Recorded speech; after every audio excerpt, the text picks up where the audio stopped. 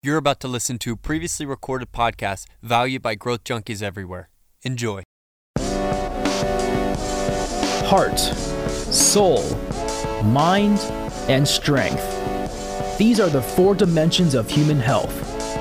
This is where growth happens, and it's addicting. Welcome to the Growth Junkies Podcast. Welcome, Growth Junkies, to the Growth Junkies Podcast. My name is Ben Boast, your host, and it's kind of interesting that rhymes that way. And I'm joined with Ken Del Hussein, and today we have a really big topic. We're going to be talking about love and the role that love plays in our growth and transformation. It's out of our introduction in the four dimensions of human health. And for those of you who might be new to the podcast, we are kind of tracking with a curriculum that we wrote called The Four Dimensions of Human Health, a personal development experience. And we're unpacking it for our listeners so that it's kind of neat to have this interaction and conversations that we're doing together to coincide with the printed material that people can access. And so we're going to look today at the role of love. This is a giant conversation globally right now, and something that we want to peel back the layers on. We talked a little bit about it in our introduction and our launch podcast, but it is something we will continually revisit and dig deeper on because it's such a big topic.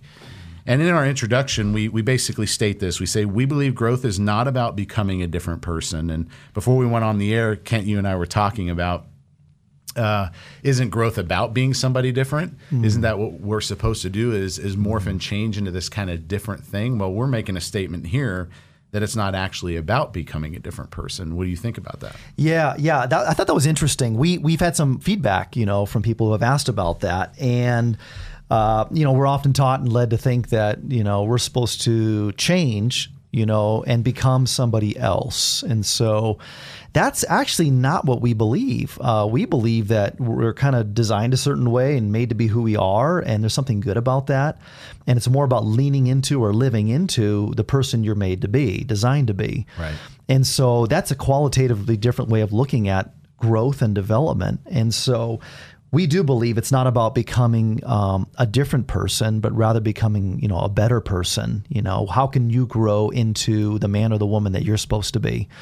So that drives everything that we're going to talk about here today. That it's a process.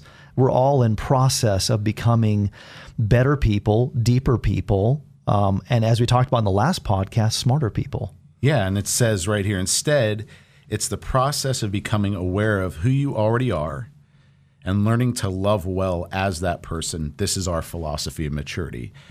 And we want to make sure that the growth junkies get that from our perspective here at LTI is that's what we believe it is to grow and to mature, is to learn how to love well. And one of the reasons we believe that is because if you think about it, things like kindness or patience or love are things you can actually choose to do, and you can't force anybody to do those things. Right? We elect to do them. Like as friends, like I can't force you to love me, Kent, and vice versa, right? It's something we choose to do for each other. We choose to be patient with one another. Those are ways we act it out. And that's an important thing for people to get, is that's why we believe learning how to love well is what growth looks like. Because it's the kind of things we choose. And we want to make sure that everyone understands, where is it that this comes from? Where does our structure for the four dimensions come from? And, we're not afraid to say or hide the fact that we're followers of Jesus. That's a huge part of our background. And you may or may not be coming from that perspective, which is totally fine. We hope you hang with us and enjoy these conversations. But the four dimensions really comes out of a passage, essentially an interaction Jesus had with a lawyer, where he was confronted and asked what was the most important thing in the Bible. He was asked by a lawyer, Jesus, what is the greatest command? And Jesus' response was to love the Lord your God with all your heart, all your soul, all your mind, and all your strength. That's out of Mark 12:30. And that is where we draw the four dimensions. Jesus himself had a structure for how people were to learn how to love. And that is really where this is based and comes from for us. The heart being our emotional center of love, the soul being a relational aspect and faculty that we have, our mind being intellectual, and then the strength being our vocational, understanding how to live out our design in action. in our home, we talk about love a lot. I talk about it with my kids, and we define it as out of a deep concern for the well-being of another person is to know, want, and do what's in their best interest. Mm-hmm. And so the focus of it, the expression of love really is directed at the other. Mm-hmm. You know, it's to love God, to love ourselves appropriately, and to love others. You know, I think we talked about this in the first podcast about love requires another. It really does. It requires another person. And so, you know, you mentioned what Jesus said in Mark 12 about loving your God with all your heart, soul, mind, and strength. The second part to it is he actually says the second is like it, or it's like attached to it, or it's just as valuable as the first part. So it's kind of a twofold command, and it is to love God, and it says love others as you love yourself. So it presumes that you have a good relationship with yourself, but based upon that, loving other people. So there's this vertical aspect to love, and there's this horizontal aspect to love. And so there's a phrase that's passed around in churches, it's love God, love others. Like that's really what this is all about. And we would embrace that, and we would say that that's true. Life is about loving God and loving others, but in both those situations, love requires another. Right. So you need to be able to love and be loved. So you think about love is it's directional. You know, you've got to love somebody, and then you need to receive love back. And if you get and interrupt that process, that's where trouble happens. That's where heartbreak happens. That's where relationships fall apart, is when there's not this mutuality. And so here's the thing about loving God, and this is what's really cool, is the Bible tells us that God loves us first. So he loves us, and it doesn't matter what we do or where we go, he still loves us. So half of that's already there. It's this act of returning that love and loving him back. And that's the cool thing, is like, you know, God sort of waits out there for us to respond. It's like a parent whose kid runs away and says, I'm not going to stop loving my kid and hoping they'll show up again someday, right? But that's kind of how God loved us, right? So he loves us. We know he loves us. The question is, do we love him back? And then how do we love him? Yeah. You know, holistically, with our heart, soul, mind, and strength? Do we love him with all that we are? Mm-hmm. And then secondly, presumptively, is how do we love other people? If you want to be loved by other people, you got to love other people first. Yeah. Because here's the thing. We know, living in this world, that people don't just automatically love you unless you're your mom. Yeah. Right? So your moms have to love you. Your mom has to love you because your mom gave birth to you, right? Yeah. But nobody else has to love you. So in reality, you're going to have a hard time finding love if you're unable to give it, right? And this is such a sticky and big conversation, right? We're introducing or peeling back the layers, throwing out this conversation on love that we want to just have ongoing, and yet it's gigantic. It feels too big. I remember when we started the Love and Transformation Institute, people are like, the love and what? You're going to start an institute about love? Like what? It sounds almost pornographic, right? What are you guys doing there? What is this all about? And so part of the problem, Ben, is that when we hear the word love, in almost every circumstance, whether it's a movie or it's a poem or it's a song, it's about a girlfriend or a boyfriend. It's mushy, it's romantic. And one of our big objectives at the Love and Transformation Institute is to sort of reprogram and recalibrate and redefine what love is, because love seems like all it is today is something that's just romantic. It's something that's mushy, and it's about love and kisses. It's emotional, and that's all it is. And yet we know, and we believe, and we will talk about this, that love is way more than that, right? Way more. And I think if, as a listener, if you were to take and just reflect or think for a period of time on this, that stunted growth, if you really have a desire to grow and mature, stunted growth comes from the inability to love well. If you really think about it, if you just stop and reflect in your relationships and the things that you do, a lot of our inability to grow comes and originates at that place if we truly understand what love is. You know, as we've said a lot, we need to learn how to think about love differently. Well, that was my experience. Let me speak to that. Yeah. I put my hand up. It's up right now. Yeah, you're talking about me. Stunted growth. So that was a big revelation for me, is that I feel like I went through all the intellectual stuff I could do. I went all the way through a doctorate. I did postdoctorate training, and it wasn't enough. I mean, I classically book smart, right? So I did all that stuff. But when it came down to it, my growth was stunted, not because I didn't know enough information. It's because I didn't develop internally. Yeah. there was a lot of growth that I wasn't aware of. There was a lot of other areas to grow in that I wasn't introduced to. And it was only in my hard season of life when things kind of fell apart for me that I realized I had stunted in my growth and I needed to keep growing in a whole new area. So I was introduced to a whole new world. Yeah. It was a whole new world of emotional growth and relational growth. And then we talk about vocational growth. Right. That's all new territory for me. So all of a sudden I realized, wow, there's learning to be had in other areas. Yeah. I can grow still, because I kind of felt like, well, man, I got my doctorate, I've done my postdoc. What else is there to do? Like, I guess I'm done growing. Yeah. I'm 30-something years old and I'm done. No, I'm not. Yeah. There's a lot of growing to do. And I think what's happening is people are waking up and realizing that there's a lot of growing that we can do in other important areas. Yeah. And I think for me, the way I would describe what happened for me was I didn't really learn how to bond with people very well as I matured and grew. Like I mentioned in my story, talking about verbal and emotional abuse, and there was a lot of things that I had to go through and figure out and how to do on my own. I didn't really understand how to lean on other people and bond. Mm-hmm. You know, where yours was a bit more of coming from an intellectual side and the reality of having all of that and realizing you were still lacking something. Right. Like I was lacking something that I desperately needed inside. Here's where it played out was in my relationships with girls, you know, and dating. It seemed like I was always looking for a woman to solve the problems for me, right? To fill a role that was never filled. And you can't look at people like that. No. You know, interesting thing too, further down the line when, you know, Jesus makes a statement about his followers, he says that you will know that they're my followers by their love for one another. Mm-hmm. Right. So if there's anybody out there that professes to be a follower of Jesus, you know, it might be listening to this. That is one of our real evaluative places. You know, the ways and depths and the quality at which we love says a lot about who we follow and what we're about. Mm-hmm. You know, this reality that we do need to think about love differently. And that is something that we want to talk about it in depth, because I think about, you know, the 2016 Super Bowl halftime show when Coldplay was the performers of the halftime show. And at the end, they're singing the song Up and Up, and Chris Martin adds a lyric right at the end of the song. And he's on stage with Beyonce and Bruno Mars, and he sings the lyric, Believe in Love.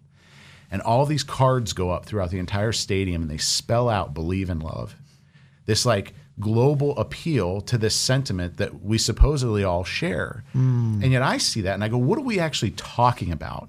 Like, what is this global sentiment that we're all supposed to share that everyone's consistently and constantly appealing to? Like, I don't know that I fully know what it is. Well, you know what's funny about that is that all those signs go up around the stadium, and I almost presume like they're going to do a kiss cam after that. The kiss cam. You know, believe in love, and let's zoom in all the couples, you know, making out. Like that's what love is. But here's the thing. I think we see that the message that was being sent at the Super Bowl was that love is broader and bigger than that. Like, love should drive our business transactions. It should drive the things we do every day. It should drive what we're doing at school and at work. It should drive our relationship with our neighbors, parents and children. I mean, love is way more than that. So I appreciated that message. I'm not sure the world got it, because they look at something and they go, yeah, I believe in love. And then the next question is, what's love? Yeah, there's this, how do we define this thing? I Right. mean, it's a lot like when we come to the topic of happiness, you know, like I think we're very ill-informed on happiness, and it's a misunderstood topic. Mm-hmm. I think love is very much the same way. I've done a bunch of kind of goofy research on the word love, reading dictionaries, trying to understand these things. Merriam-Webster's online dictionary is really interesting because it tracks the words that people search. And so I got into this, and I started every day looking at it for a period of 30 days to see where the words ranked. And the word love is in the top 10 every day. Mostly the top 5 never leaves it. But then that dictionary also tracks 7-day period and all time. Love, I think, is 3rd or 4th all time. Wow. Searched in Merriam-Webster's dictionary. So I'm the kind of guy who if I want to know what stuff means, I go to a dictionary. You know, but we're also in a culture that loves to redefine things however we wish. I go to Wikipedia. You go to Wikipedia, where you can define things however you wish. Everything is correct. And then someone will put a citation in and say, we're still looking for validity on this information. Right. But like if you go to just dictionary.com, it says the first definition of love is a profoundly tender, passionate affection for another person. Number 2 is a feeling of warm personal attachment or deep affection as for a parent, child, or friend. And number 3 is sexual passion or desire. So here's the thing about that, and I want to say this, is all those definitions in the dictionary are a bit, again, romantic and affectionate. And that's true. Love is affectionate, but what happens when there's no affection? Can you love somebody without any affection? I mean, I think I'm talking to all the husbands and wives who had a fight last night, right? And I'd say there's probably no affection right now, but would you say you stopped loving your spouse this morning since you had that fight? There's no affection, there's no warmth right there, but you still love. How can you love without having any affection or romanticism? Listen, my kids, when they're acting up, I got 3 kiddos and they act up on a daily basis. They're normal kids. I get frustrated. I get irritated with them. But would I ever say I stop loving them when I'm irritated? No. I mean, if I'm not feeling affection or warmth, it doesn't mean I don't love them. So there has to be another dimension to love that's beyond affection and warmth, right? Yes. And this is where the English language is insufficient, right? Because as we continue through some of these definitions, number 6, a love affair. Number 7, sexual intercourse. You do not get another person like in a brotherly, affectionate sort of way until you get further down into like verse 9. Wow. It took 9. 9 definitions. Affectionate concern for the well-being of others, the love of one's neighbor. Wow. So that's the bottom of the list, but I'd say, with Jesus, it was the number 1, right? Number 13, which is really important, the score of 0 in tennis. Now that's the definition of love. So I think this illustrates the insufficiency really of the English language to help us define this. Like we have one word that talks about everything from a friendship love to a love for pizza or the Steelers. Yes, I am a Steelers fan. Don't hold it against me. Or those things that we look out to in life, or a love for music. We got one word. Yeah, you could say like, I love my wife. I love hamburgers. And they're both true statements. But are they the same kind of love? No. But there's no other word to choose. Yeah, and it creates a lot of confusion, I think. Yeah, so what do we do about that? Well, I think, one, the initial conversation is critically important. Yeah. Right, for us to begin talking about these things and trying to understand what it is that we're trying to produce, especially if you're a person who says, I want to learn how to love well. I want to learn how to express this. Interesting thing about our kids, they go to a classical school, right? And in classical school, you learn Latin. So in the 4th grade year, they learn, there's a theme to every year in elementary school. And in the 4th grade year, they learn the 4 loves in Latin. 4 words, caritas, which indicates a self-sacrificial type of love. Amor, which is a romantic type of love. Affectus, which is goodwill or friendship. And then amicitio, which is like a familial love. Now, I know I just was referencing Latin, but the reality is at least Latin and other ancient languages had more than one word to refer to different forms of love. We would highly benefit from that in our society with the way the English language has changed. It would be incredibly helpful to us. Yeah, it is actually stunning that with as weird and gnarly as the English language is, and it's a bizarre language. Ask anybody trying to learn for the first time. It's tough. It's just crazy. But for us to only have one word to express all of that. So I love my wife, and I love my kids. I love my neighbor. I love hamburgers. Yeah. And only have one word to use is absurd. I think the only one that we use is like, but like is viewed as lesser. Yeah. So it's absurd that we don't have another way to express this. So what we have to do is sort of qualify what we mean by love. In what way do you love? How do you love? So that's what we've endeavored to do, right? Is sort of dig a little bit deeper and try to explain what we mean by love. Yeah, and a very interesting climate societally and culturally, right? This is the card everybody plays, is the card of love. There's, if someone feels offended or they feel opposed or anything, then it comes back to this issue, right? What we need is more love. That's all. If everybody just loved it, we'd be fine, right? This goes all the way back to the origin of the Beatles and music and this Peace and message. love, dude. Yeah, this message that's been communicated throughout society for a really long time. Yeah. A whole revolution in a sense started on it. Yeah, and love. I mean, I grew up with the term, maybe you did as well, but tough love. I don't think people even would accept that today. Like, if you love me, you have to agree with me. If you love me, you've got to basically agree with everything I do, everything I say. Otherwise, you don't love me, which is ludicrous. So there's a dimension to love in which loving you, like Ben, loving you or you loving me is speaking the truth, right? Yeah. Telling me I got a big booger hanging on my nose. Like that's loving me, right? Even That's though it's really embarrassing. gross. Now I don't. I want to be That's really clear. super I gross. don't. But that is tough love, right? Hey, can't your flies down? You know? that you need to do that. And what if I said to you, hey Ben, you don't love me, man. If you love me, you'd be okay with the boogers hanging on my nose and my fly being down. That's not love.